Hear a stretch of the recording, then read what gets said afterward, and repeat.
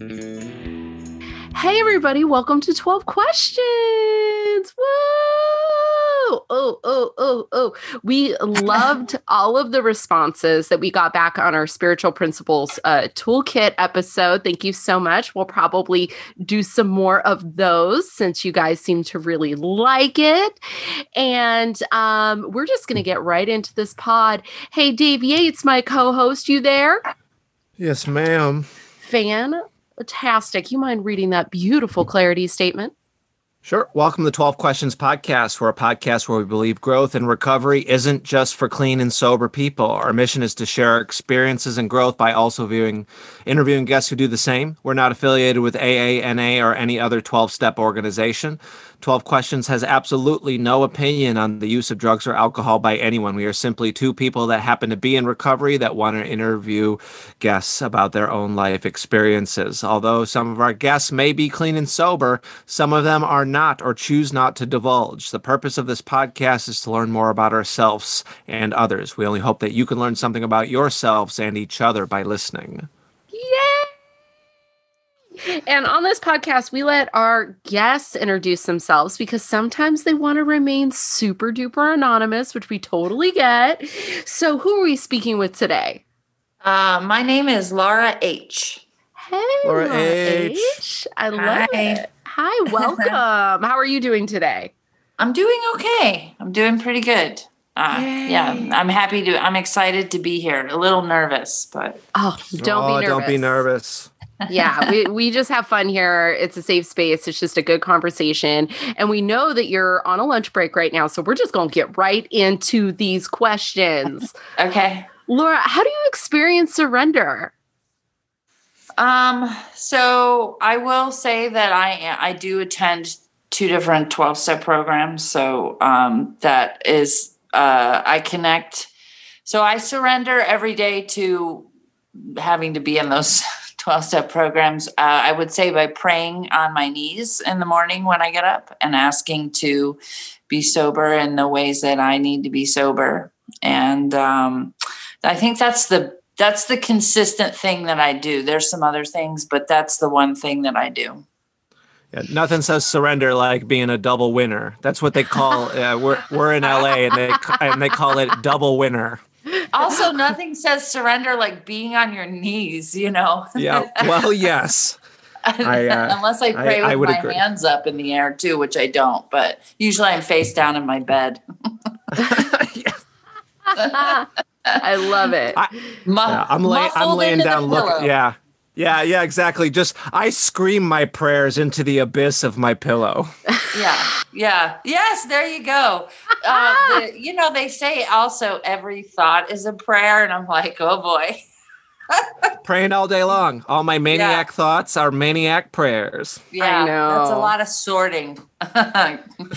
Heaven is a giant call center. I hope their cubicles are nice. You know what I mean? Like, I hope they have a lot of air circulation. It doesn't smell weird. Celestial cubicles. Yeah, no one's microwaving fish. You know, like that would that feels like heaven.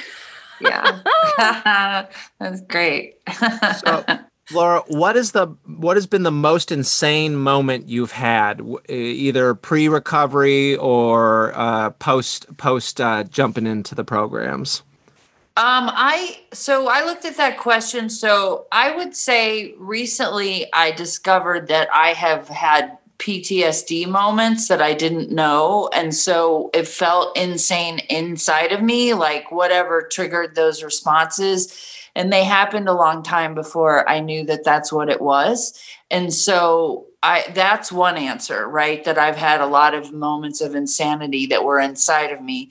I would say that and then I think all that was activated at like a couple of things that stand out, but probably one of the times where I felt like I could feel my brain crumbling apart was between periods of when I was sober in one of my programs, and I was in a car with a group of people, and we were all high and going to get alcohol it was a rainstorm. We were on a bridge. I mean, it was like, the two of the people in the car started getting in a fight, and from the front to the back seat. And it was like, then somebody pulled out a knife and tried to stab the other person. And we're still going to in the liquor car store.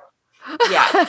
I mean, they were trying to stab the person in the body, but this all happened in the car. No, so that was like, so I was pretty fresh out of not having been that way for like a year. And I was like, that was, that whole exchange was the beginning of a large period. But that was probably one of those moments where I did have a moment of clarity, like, can't we all just be nice, And it's like, no, that's not what we're doing now. We're done with nice. Nice is over. You left nice back there. So right. I mean, I think this is a valid sub question. Did you all make it to the liquor store? We did make it to the liquor store. Of course, of course. You get it calmed down. You button it down. I mean, then it was slapping, and the knife thing was, I don't know. I can't gauge if it was serious or not, obviously, because there were probably many signs it was serious before I was in that situation. But I will say that the person that was almost a victim of a stabbing wanted to get out of the car, and we didn't let them out of the car. I don't know if I can go to jail for admitting that, but nah, you're fine. So that's why you're anonymous. You got we just and I mean, it's like, oh, okay, it's not that, but it's like, okay, that is kidnapping. That is holding someone against their will. I mean, nobody we didn't tie them up or anything like that, but it was like, no, you can't get out. We're going to take you back across the bridge. And we did. It was ugly. So, wow. Yeah. Yeah. It's amazing how brandishing a knife is just business as usual. I feel like regular ass people in a car with a knife would be like, all right, it's over. I'm out of here. But you completed the mission of getting to the liquor store. I always I could have broken a leg and I still would have made it to that booze shop. Yes. Yeah. And then we dropped them off, and then later a gang of people showed up at my house to beat us up. So it was a great, full, well-rounded evening. Wow. Hell yeah. I didn't get beat up, but again, we buttoned it all down, and we're all, and everybody, some people in that story are dead, and some people are barely alive, and some people are doing very well. So it's all over the map, Yeah. Well, I'm glad you're here to tell us that story. I'm assuming you're the one that's not you're the one that's not dead, right? Is this maybe a I am, sense? maybe I'm not. Yeah, somewhere I'm not dead that I know of. Let's hope that somewhere there is an HBO producer just writing that story down, oh, we got to put this in a script, because that's crazy. That's cinematic crazy. Yeah, it was the only there is a movie called Last Exit to Brooklyn. Have you all seen it? It's based on a set of short stories, and Alexis Arquette plays somebody who that if you see that movie, there's an attack they're having a party, Yeah. And I think they run into the bathroom, and I read the story, and in the story in their brain, they're going, we're having a party and the people are nice. We're having a party and the people are nice. And they're not. They're gang raping somebody in the other room, and there's drugs flying. I mean, it's like a crazy thing. And that's what it felt like. When I read that story, I was like, I know exactly what that feels like. Yeah. How did you get to this place? So yeah, that's a long answer. It's that meme of the dog in the flaming house that says, this is normal. I'm okay. Yeah. That's wild. Well, with all that in your past and in your life, how do you make decisions? How now? Yeah. Yeah. Oh, or then, or now, or I mean, we know how it went then. Yes. My process is a little different now. How do I make decisions? like I said, I do pray. I do think that that's a guide. I do think that informs me, kind of like getting in the shower and the water runs over you. And then there's times where it's like, you missed a spot, and then I'm like, just going to hammer it out on my own. So, I don't know. The decisions I have to make are different too. Like now they're like letting go of something or moving forward and being scared. And like, how am I going to deal with this fear? It's like, I don't know. They seem more whatever decisions I have to make, they seem more forward moving and life affirming, as opposed to like, are we going to let the hostage out on this side of the bridge or that side of the bridge? Right. So.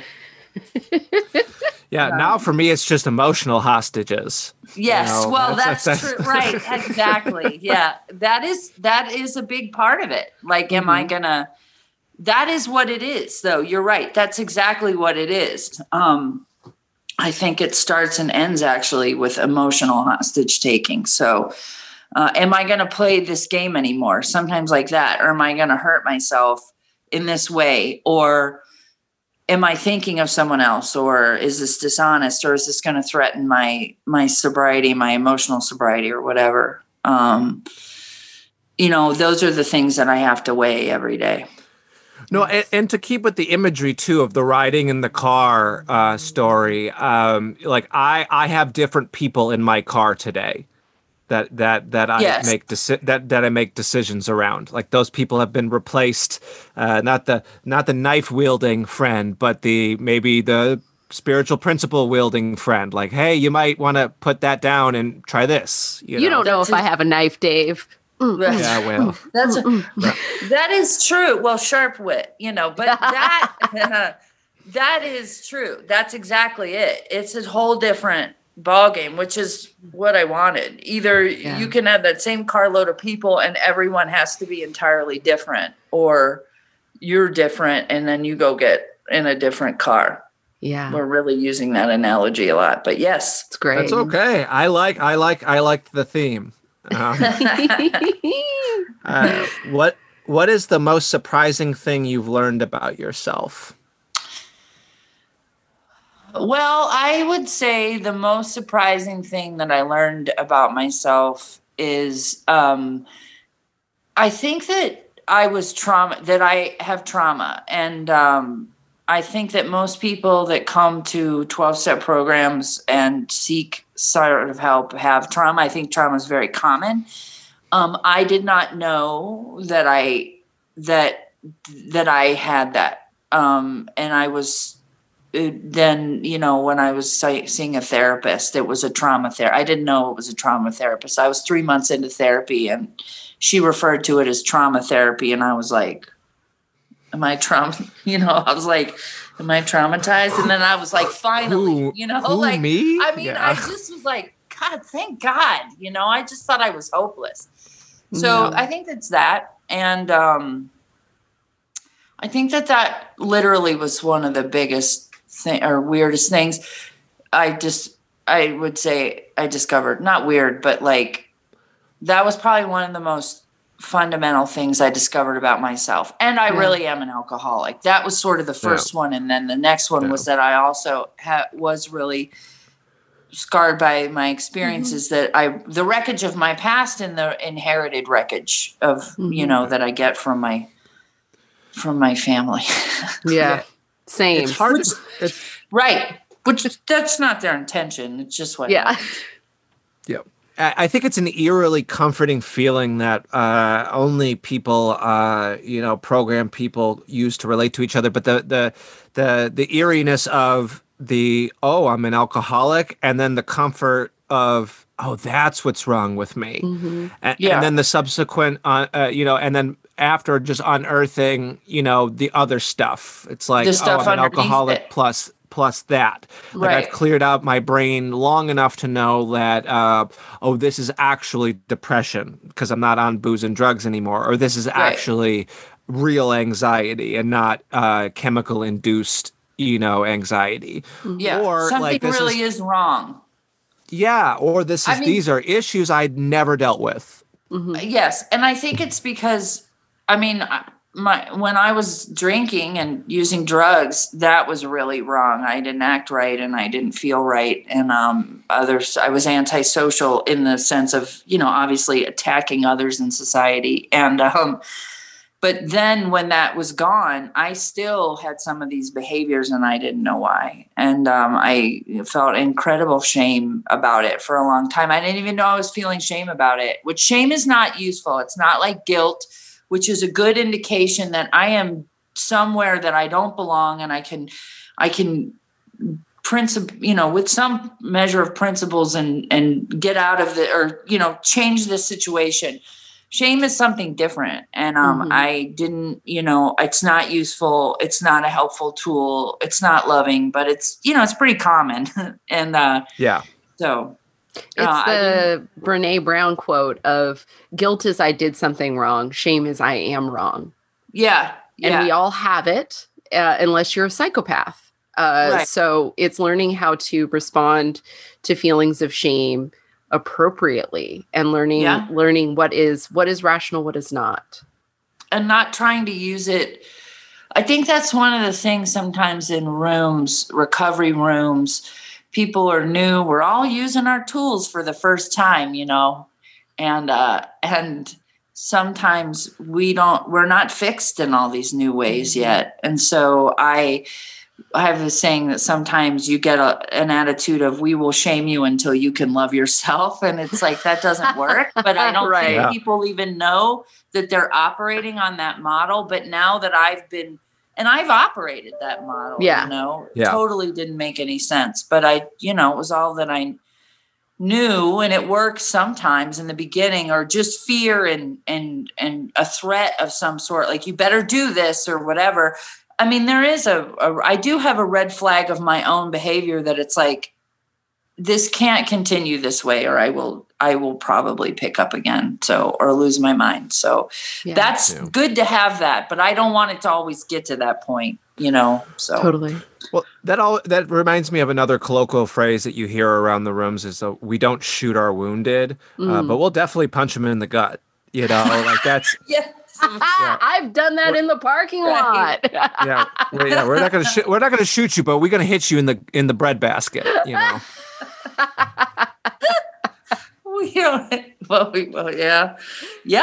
That's it. That's exactly it. It's like sometimes the wounded need to learn a lesson. Nope, that's not. That sounds horrible that I said that. With all that in mind, like, what's your level of honesty today? I like that question because I was like, I put myself at a 7. Nice. I didn't know how to. It's a healthy number. Yeah. I guess I didn't know. You don't know which way I scaled it. You guys left that kind of open for me. I said, I still have some honesty. There was a cash register honesty. Sometimes I struggle with that. I struggle. The biggest place I think I lie first is to myself. Now, those count. What I've learned about that is that lies to myself count. So either stop promising that to myself that I'm going to do stuff like I'm going to do my nightly inventory in the evening every night, which I don't, like I do it in the morning sometimes, stuff like that. Like stop saying it or just try to stop. But then I tell lies to other people and I clean them up. And there's still areas of my life that I'm discovering and that I have dishonesty in. Anything where I'm still holding on to control is where I'm going to probably have some dishonesty because I think keeping that secret is like, does that make sense? Yeah. I love that gem you just dropped on us. That was amazing. Cause I feel like most of my dishonesty is internal at this point. Yes. So it's like, I'm going to do this for me and I want this for me. And this is what's happening. And then I'm twisting myself into pretzels because my disease part of my brain is like, no, do this instead. And I feel like I'm chronically letting myself down in a lot of areas of my life. And so when you said that, it's like, stop making these promises to myself. Be realistic. Am I going to do something? Consistency is difficult for me. Am I going to do something every day like clockwork? Probably not, but I can get it done throughout the day. It's like, it doesn't have to be that moment. It can be when it works for my crazy brain. Yeah. That you said be realistic. And that was like, when I did my inventory, my sponsor gave me like a list of behaviors that come out of like those 4 things they have in the big book of, selfish, dishonest, self-seeking, and afraid. And, she gave me a breakdown list that I could go in and look at and like, but when I was doing my 4th comm or whatever. But like definitions of honesty or dishonesty, somebody else told me, somebody I was sponsoring added that. They were like, be realistic or you're not in reality. And I'm like, oh yeah, that's what it is. It's like, I'm not gonna do 15 minutes of exercise before bed at night. That was one of my recent ones. I'm like, let me really go to bed shaming myself. I'm like, oh, I didn't do those pre-sleep burpees that I found on YouTube. That's going to make you more awake. I know. Well, I don't do burpees anyway. Just the word burpee puts me right to sleep. So I should probably just tape it above my bed. But yeah, they're actually pretty bad for your spine if you have any knees or spinal issues. I'm a little bit of a jock, so I can no longer do burpees because I have a bad back. So there's nothing. I'd recommend another exercise. Okay, good. No problem. That honesty level is what is where I'm at with meditation. Because when I first started to meditate, I used to use an app that used to track my days in a row, and I used to get real mad if I forgot before midnight and it switched over and said I lost my streak or whatever it was. So spiritual. And it used to make me so mad that I would just stop meditating. And then it had to come to a point where I'm like, okay, I'm going to allow myself to meditate at some point during the day. It sometimes will be in the morning. It'll sometimes be before I go to bed. But I allow myself that when my eyes open to when my eyes close before I go to sleep, that I can meditate within that space, and it counts as a day for me. And like, even if I have to manipulate the app to be like, this happened at 11:59, just so it keeps track of it, I'm keeping track of it on my terms in a way that doesn't infuriate me. Yeah, right. And I'm in competition with nobody else but myself. That I like to every once in a while. I like to every once in a while be like, I've been meditating for 223 days. And that's a big deal. That's a big deal.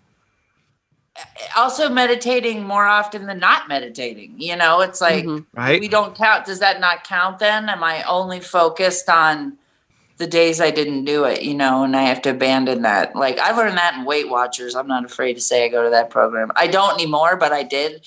Like, they were like, get away from black and white thinking. And I was like, I took that. I mean, I probably heard that other places, but I remember it from Weight Watchers. So. That's amazing. Yeah. What is and you mentioned it before in your 4th column, like, what is your experience of fear and anxiety? Well, I mean, how I experience it, I realize now, is sleeplessness. And actually, sleep is something that I have had on my nightly review for ever since I got the direction and actually started taking it to write out a nightly review at the end of the day, which I do in the morning. Like I said, my morning nightly review. Yeah. Sometimes I can do it at night, but rarely. So I don't sleep. I am distracted. I get foggy brained. I get kind of depressed sometimes. And adrenaline then too, when it's like something I have to face, like I get more adrenaline and then I'm exhausted after I shoot out of myself. So that's how I experience fear and anxiety. And I would say also sometimes in a shitty mood. Am I allowed to cuss on this? Absolutely. Okay. It is encouraged. Fucking go nuts.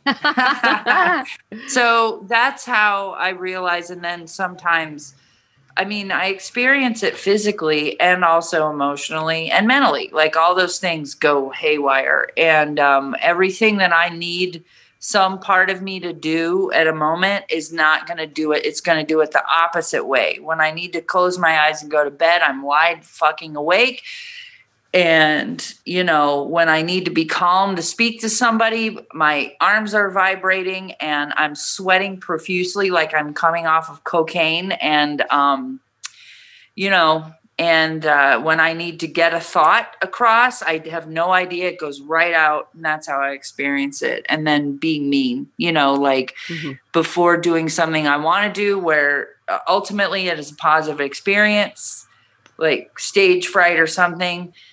People are there to see me. They're being kind. And I'm like, get the fuck away from me, you know, and it's fear. And it's better now. I know it's going to come, but even knowing it doesn't make it not come. That's the part I don't like. It's like, okay, here we go. We're going to do this again, you know, and it doesn't happen all that's better, but that's how I experience it. And then sometimes also, well, apparently I experience a lot though. You didn't ask about quantity, but also eating, compulsive eating and some other compulsive stuff that's like, those things can pop up sometimes, you know, and sometimes I don't have any feelings. It's just like, I don't know why every night I'm going to eat this, you know, muffin or I'm going to whatever. I'm going to be on social media till 4:00 in the morning, you know, just ridiculous. I'll go right before bed. It's always before bed. So there's stuff around sleep. It's stuff around sleep, which I think is rooted more in like trauma and childhood stuff, you know? I had a sponsor tell me like in my first year, because sleep, same thing, childhood trauma, weird stuff around sleep. And she told me to read a book before I go to bed. And then she handed me High Fidelity, the novel, and was like, just read this. And I was like, really? And she's like, yeah, when I finish another book, I'll give you another book. But like, it was just like, do anything to shut your dumb brain up. Because my brain was just like, blah, blah, blah, blah, blah, blah, blah. And you know, and it's been like that my whole life, you know? So I totally feel you. Totally feel you. I have an irrational fear sometimes that I'm not going to wake up the next morning. So that's sometimes where my anxiety happens. Really? Yeah. So do you not want to go to sleep because of that? Yeah. You got to tell your therapist that. That's an intrusive thought. Hey, how about you don't tell me my business, devil woman? How about you tell your therapist that? That is worth a mention. I'm going to tell my therapist and tell my therapist to tell your therapist and have your therapist, Anna, tell Dave's therapist because he's not going to say it, you know? Yeah. He's asleep. It's 4:00 in the afternoon. It's an appointment. He's asleep. Now, what I was about to say before I was voluntold what to do by my co-host is I've got a process of where like I allow myself to do a little TV and then do a little meditation and then do a little podcast. Like I listen to a podcast to go to sleep, but I put it on the sleep timer.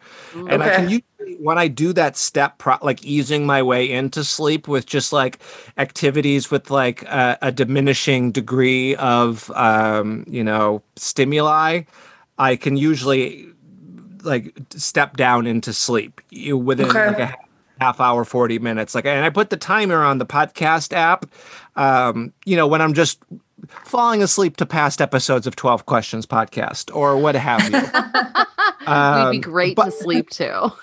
Yeah, but I mean, people are sleeping probably right now. But with the timer, at least there's no other noise in the background after it shuts off where I can go into the REMs of sleep, because I used to fall asleep with just letting shit fly, and I would find myself waking up because I hear a thing or a sound from it. So I found a way to navigate it. Nice. You know, I mean, I've already brought it up with my therapist. It surrounds a larger fear of death that I am currently working on with my therapist. But this podcast isn't about Dave's fear of death. It's not. Isn't it, though? Maybe a little.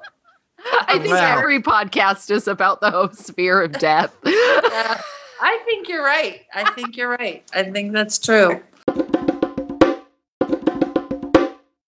Yeah. Okay. Well, Laura, what defects of character have you worked on the most? Oh, I didn't get that question. I got a different question. Oh, it's there. Oh, was it there? I mean, you said that I had one, but I can tell you what defect of character have I worked on the most? Or that you're working on. I think that was the way it was phrased, but it's fine. I have worked on the most. I was just admiring that rephrasing of the question. I mean, I guess I feel like it's powerlessness, and because my life is unmanageable. So everything that I continue to do is to get closer to, a power, to realize, to let that, like, the power of my own understanding, my higher power, whatever, get into my life and help me run it, so that I'm not going on old ways, and removing, maybe it's also step 3, or also, in a way, I guess I have to say step 1, because, or the defect of, was that a defect? What'd you ask me? That's a hard question, because then you're like, well, also step 2, and then 3 comes in, and then 4, the list. Yeah. You know how it goes. Yeah, so, the old song and dance. Yeah, I get it. I mean, I have continued to try to get better and separate myself, put as much separation as I can between me and alcohol and drugs, and get out anything, anything that would bring me back to that, or something worse, the other option that we always consider. And the framing of the question, I look back at the email. It's like, which character defects have you surrendered to the most? And I do think that both are valid phrasings, because there's some that I have to consciously work on, but then there's some that I have to just like turn it over to. And I think that's, I think those go hand in hand. I don't think every character defect of mine needs to be worked on, but I also don't think that I can just surrender all of as far as like, there's some that I have to consciously work on. Like, if I'm a fucking liar, I need to work on not lying so much. Yeah. You have to meet somewhere too. Like, that was a big thing too, is like, my sponsor would be like, just get the information, like there'd be something I'd want to do, and I'm like, I don't know how to do it. I can't do it. I can't afford it. I don't, it's no, always. And my sponsor would be like, just go to the website, just get the pamphlet, just read a little bit, just take it one sentence and right. But that to me is also like a step 6 and 7 thing of like, I can try to make myself be ready. I can try to meet you halfway, to have you remove these. Tell me where to meet you and I'll show up. Probably a little late. I love it. I'm always late. That's lying to myself. That's where I'm very level 1 honesty is like, it only takes this much time, or I have time to do this. No, I don't. I don't have time to do that. I should sleep in my clothes, ready for the next day and go brush my teeth in the streets, Yeah. Like the old days. Yeah. Yeah. Oh my gosh. Well, I so relate to you, and I really do. I really do. And I imagine we've probably both, with our sort of rough and tumble past, I imagine that we both have had a really interesting journey with forgiveness. So our next question is, how do you experience forgiveness? That was an interesting question, because I don't always think in terms like that. So I guess I understand if you use the word, some people would say to be in grace, to have grace in your life, where it's like, I used to be one way and and now I'm changed, and to know that, and to know that that didn't come from me, but that I got it. And so I must be worth it, not that there's not work to do. And also being sober. And I think the being willing to protect that sobriety, once I realize, sometimes I don't realize I'm threatening it, but I think my sobriety is the biggest way that I experience it emotionally and physically. And then people have said, I forgive you, like haven't expressly asked like in amends and stuff, will you forgive me? Some people do that. I don't know if, no judgment, how people word what they say, but that was not one of the ways that I, was guided to say. That was not one of the things I was guided to ask for when I went around my town, like Dr. Bob. I wish I could have stayed in one town, but it didn't, work out that way. So that's how I experience forgiveness, I guess, is my recovery. And I think that the requesting forgiveness, I was never in that school either. I think if that's even going to be brought up, it would be, I hope you'd consider forgiving me. So at least it leaves the door open for that person to say, no, I don't. And being that okay, where I feel like as an alcoholic, like I don't want to put anybody in a corner feeling like they're like, well, if I don't forgive him, he's not going to leave, it'd be just like, I'd hope you consider, forgiving me if that's what you feel like doing. And if not, that's fine too. Yeah, that's a great, you look, definitely it's an errand. Well, that's an errand when you do that kind of a thing. People are already being very generous to give you their time. Whether the grievance is it's not for me to always measure seriousness. There's some that's like wouldn't seem serious to me that might be to others. And then there's some I think we can all agree, nope, that one's a serious one. But already somebody's willing to sit with you and allow you to do something that's helping your own life. So that is a very forgiving act, even if they're like, that's all you fucking get, Yeah. So, it's not, you don't want to put more on them. I get that totally. Yeah. But if other people, they ask that, then that's where they're how they are guided to clean it up, so. Yeah. Yeah.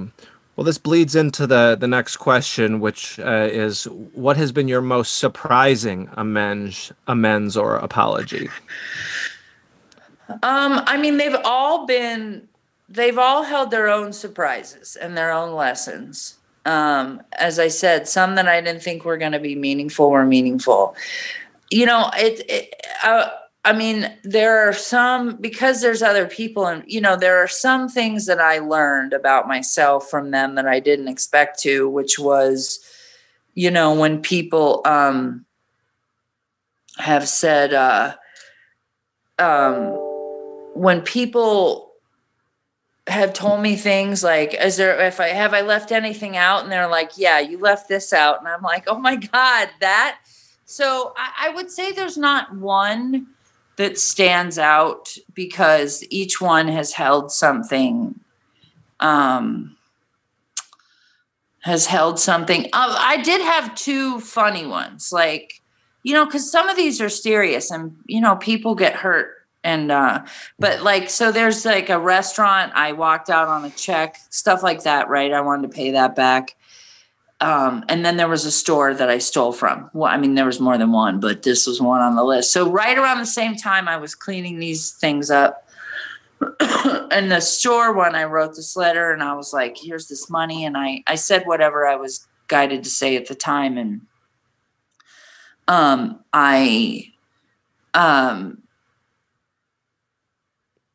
the person was like, wrote me a letter. I still have it. And it was like, I maybe owed like $10. It's not for me again to judge the amount, right? But like they were like, you're basically like, I commend you. Good luck on your journey. Thank you so much. You're welcome to our store anytime. Oh. That kind of thing. So then I'm like, okay, well, this is great. This is going great. And, I'm a hero. I didn't use those words, but if it had been now, that's what everybody calls you. So I would have been like, I'm a hero of recovery. So then I call this restaurant and I'm like, yeah, I walked out on this check and I had more of a speech. I wasn't like, yeah, hello, but again, if that's your style, hey, they'll take the money. And I was like, would you, I could pay this money back or I could donate it to a charity. Like I didn't even, that was a little misstep on my part. And they're like, They left me a voicemail or message or whatever. They were like, no, we want the money. They did not care about my journey at all. They were like, why don't you journey your fucking ass over here and pay us the $12 or whatever it was. So like, I was like, okay, lesson learned. Everybody's different, So those are two sort of, and I have had those kinds of examples on things that I think the harms were much more grave. Although I'm sure if everybody took $10, cumulatively that adds up as a business, all the people that steal from you. So there is one other one that I want to tell, a funny one that I think that I had such terror going to make my amends, and most of them were good. I think some of them were misguided on my part, and some of them I made missteps. I did not follow direction, or I got nervous. You think, God, I'm doing this. Can I just be divorced from my humanity and be a perfect robot to get this shit done? But no, it just doesn't work out that way. So anyway, but I did sit down with this bar owner. I tossed like a table full of drinks one night, mad at my boyfriend or something, and broke all this shit and had a fight. And then there was a fight one time in front of the bar, and I ran in and got a chair and gave it to somebody, trying to be an ally. And so I paid this woman. I came in, I said, well, here's what I did. And, this bar is a divey bar or was a divey bar. I think it's closed now. And the owner was like, so many people come in here and they break so many things and take so many things, and nobody ever pays anything back. And there was this thought for a moment that I was like, you know what? You should be in a different business. Like, I didn't say it. God was like, don't say it. Don't say it. This is not the time. But I did have that. Still, it was kind of like, you should be in a different bit. But, I wasn't there to like make a joke. I paid the money, and I said, well, I can only answer, then they're like, why? And I'm like, I can only answer for myself, is that I want to, I've got this problem. I want to stay sober. I've got to make amends for things that I've done wrong. This was it. I don't know why anybody else is doing or not doing what they're doing, even though I totally have my judgments. I've got a file on everyone, which no one ever asked me to get the file out. And I feel like a lot of bars like that, like you're not the first person to ever come in and talk that way. They're like, yeah, sure. Yeah. Just pay us back. Fucking, we've heard the song and dance. Just lay the money on the table, get the fuck out. I have heard that. I had that, not maybe they didn't tell me to get out, but I did have another guy go, I thought when I got the call, here's one of those AAs again. And I was like, Jesus, but I used to hang out at that bar. So that makes a lot of sense. We were all really fucked. It was a fucked up, or at least that hour of the day. I don't know. I didn't go in at a reasonable hour. So. Awesome. So that's my amends thing. I love it. With everything, you've talked a lot about routine, and you've talked a lot about like making promises to yourself about routine. What does your day-to-day basis look like for your like spiritual routine? I would say every day I pray on my knees and ask whatever's up there, wherever it is, wherever you are, to keep me sober and to let me help someone else, usually another alcoholic and somebody who has other problems that I have. Let me be useful. If that's on a quick day and I got to jam, like who am I? That I'm running late is what it is. Like I have somewhere to, I have to be, but, and then I do meditation and, I try to do that pretty regularly, 5 days a week, at least. And then a little dicey on the weekends and then meetings. And I don't go daily, but I'm going 6 times a week right now to 2 different programs, which Zoom really helps. And sponsoring, writing, calling. So a combination of all those, but the prayer, definitely meditation, some writing, the nightly review, which now I found an app. So that's good. Nice. Yeah. 10 step. I think I probably have that app as well, which is very helpful. There's one that's real simple. I like, yeah. Yeah, it does help, Yeah. Yeah, I think honestly, whatever it takes to get that fucking poison out on a regular basis. Like I was joking with some friends on the phone the other day in recovery, and they're like, how are things going? And I'm like, pretty good. Your life is good when your 10th steps are just people you don't like in the meetings. Yeah, that's a quality problem. Yeah, it's I don't care for this motherfucker, and that's the worst problem I have today.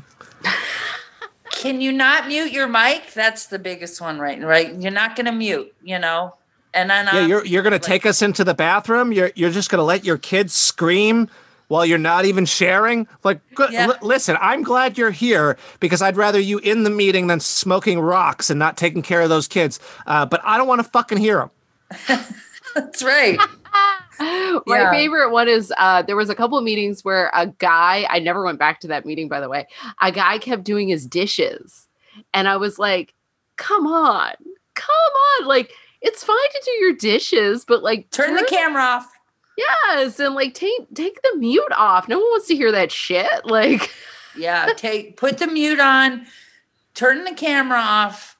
I have tried to make it a habit to sit still for most of them, unless something really comes up. And normally it's fixing dinner, whereas I might have brought something to eat into a meeting, but like, don't be doing anything that I wasn't going to be doing in the before times, That's true. So for me, I'd have to stay off my phone. I in the middle of my women's meeting last night, texted somebody because somebody had a goat ringtone.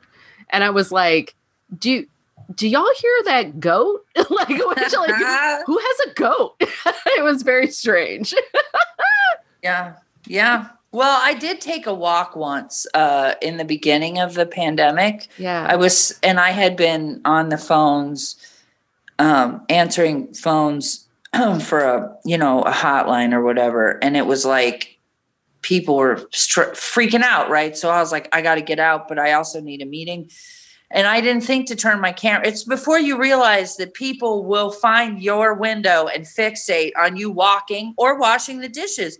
So if you're going to do it, turn your camera off or don't do it. And I was out having a walk and somebody's comment was like, I got to stop watching the windows. Somebody's doing this, somebody's taking a walk, and I waved, but now I'm like, okay, now I've been at this for 6 months. So it's like, I get it. Yeah. And the object of your resentment, Yeah. Get it. So what would you say your relationship with your higher power looks like? Friendly, intimate, haphazard?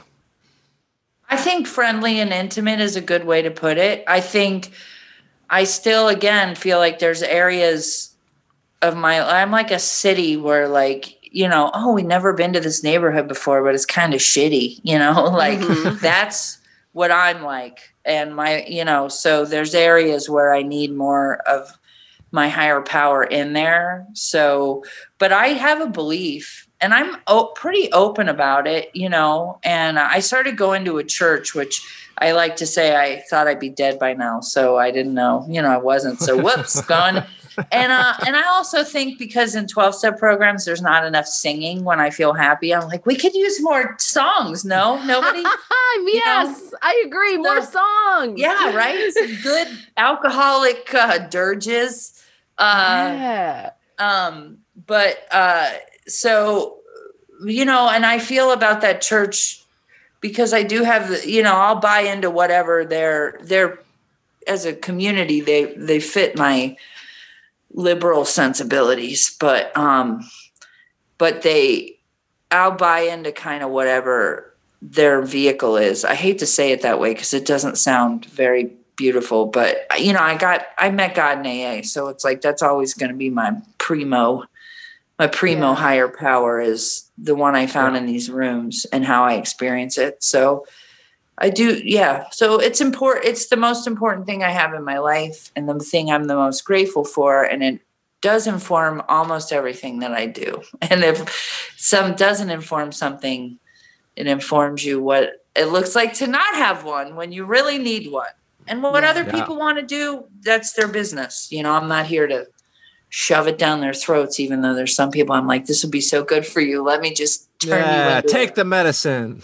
That's right. Shove all this love down your throat. Yeah, I mean, I never mind a description like a vehicle to get to the situation, because it's like, the whole purpose of why we do this is to make this information as accessible as possible to people, so that, like, if this is something someone stumbles upon and they don't have to find it in a church basement just to get some sort of little seed, because I know for me, the God thing was and can still be such a sticking point and a struggle for me. And this is with 8.5 years sober, so I am all for, whatever car it takes you to get to the destination, whether it's a jalopy or a sweet 70s Impala, as long as you're making your journey in said car and not getting stabbed with a knife while you're in said car, right? Bringing it all full circle. Way to bring that back. Yeah. I love it. And we made it to our last question. Was that the last one? No, it's coming. It's coming. All right. What's one thing you want to tell to somebody just like you in the world? I wrote that down. I wrote all these down, but that I believe if there's somebody out there like me, that if you could have done anything differently before up to this point where you're hearing whatever you're hearing, that you would have, but you couldn't. And you can't say that to civilians, because those are sometimes the people that we harm with our actions. Mm-hmm. But there is something bigger wrong with us than we can just take care of with our own behavior. And if you could have been different, you would have, and you got to forgive yourself. And that's a process, though. So that's what I would tell somebody. There's hope. Yeah. You hear that, somebody? You hear that, other Laura, on some part of the universe? Yeah, so we're doing it. Oh, I love it. Well, we made it to the end, gang. We did it. I hope you're feeling good. We enjoyed having you. It was a delight to see you. Nice to see you. Nice to meet you, Anna. It was great to be here. This is great. So I look forward to hearing some of your other things, and I appreciate you asking me, because it was very meaningful. So thank you. Yeah, thanks for your service. Thank you for your service. As yours. And so we usually at the end of the pod, we run through things that people may be promoting or whatever. But since you wish to remain anonymous, is there any causes you would like to promote, or literature or books that you think might be useful to take this time rather than drop social media handles? I would check out the 12-step programs, I guess, if you're struggling, but I know that those can be hard for people sometimes. One of the programs that I really find valuable right now for anybody who maybe is a little bit later in like their sobriety or their addiction treatment is, or maybe food addiction or sex addiction or gambling addiction, all the addictions. I would look at ACA, adultchildren.org, and check out that program, because I think that is a really foundational issue that they deal with. And that if you're getting up there and, you're getting to your deacon status like me, elder statesman, as it were, statesperson, wherever you're at on that scale, then that shit's going to eat your lunch. So you've got to look at it, and better you look at it with people who understand than alone with someone who doesn't, which is myself, because I didn't know what was going on. Yeah. So I can't think of any other ones. There's a lot, but I would feel, weird saying them. So no, awesome. I that's more than fine. We were just looking for a way to land the plane in that regard. Okay. Sometimes we'll have people that have podcasts or albums to promote, but I feel like this was such a good and genuine, pure exchange that promoting something worthwhile to research is completely within the realm of what we've been up to. So, amazing. All right. Okay. Amazing. Dave, where can people find you and all your stuff? Now I feel like a dick promoting my shit. But you can Go ahead. You got merch? You can find, what you better believe I got merch. Yeah. You can find me on all social media at Yates Comedy, and you'll find all the shit that I do there. YATES Comedy. I'll keep it simple. I love it. And you can find me at Anna V is Fun on Twitter and Instagram. You can also find me at AnnaValenzuela.com. Follow this podcast on at 12Q Pod on all the platforms. And please tell a friend, download us, let's make this a big movement. There is a lot of crazy drama in the world, and let's push this positive shit. If somebody in your life is stressing out, send them this podcast. They might get a lot out of it. And how we end it every week is, Laura, if nobody's told you this today, we love you. Oh, thank you. I love you guys too. Thank you so much. I appreciate that. Thank you. And Dave, if nobody's told you this today, we love you. Yay, and if you're listening and nobody's told you this today, we love you guys. Yay. Love y'all. Thanks for listening. Take care. All right. Bye. Thanks, guys.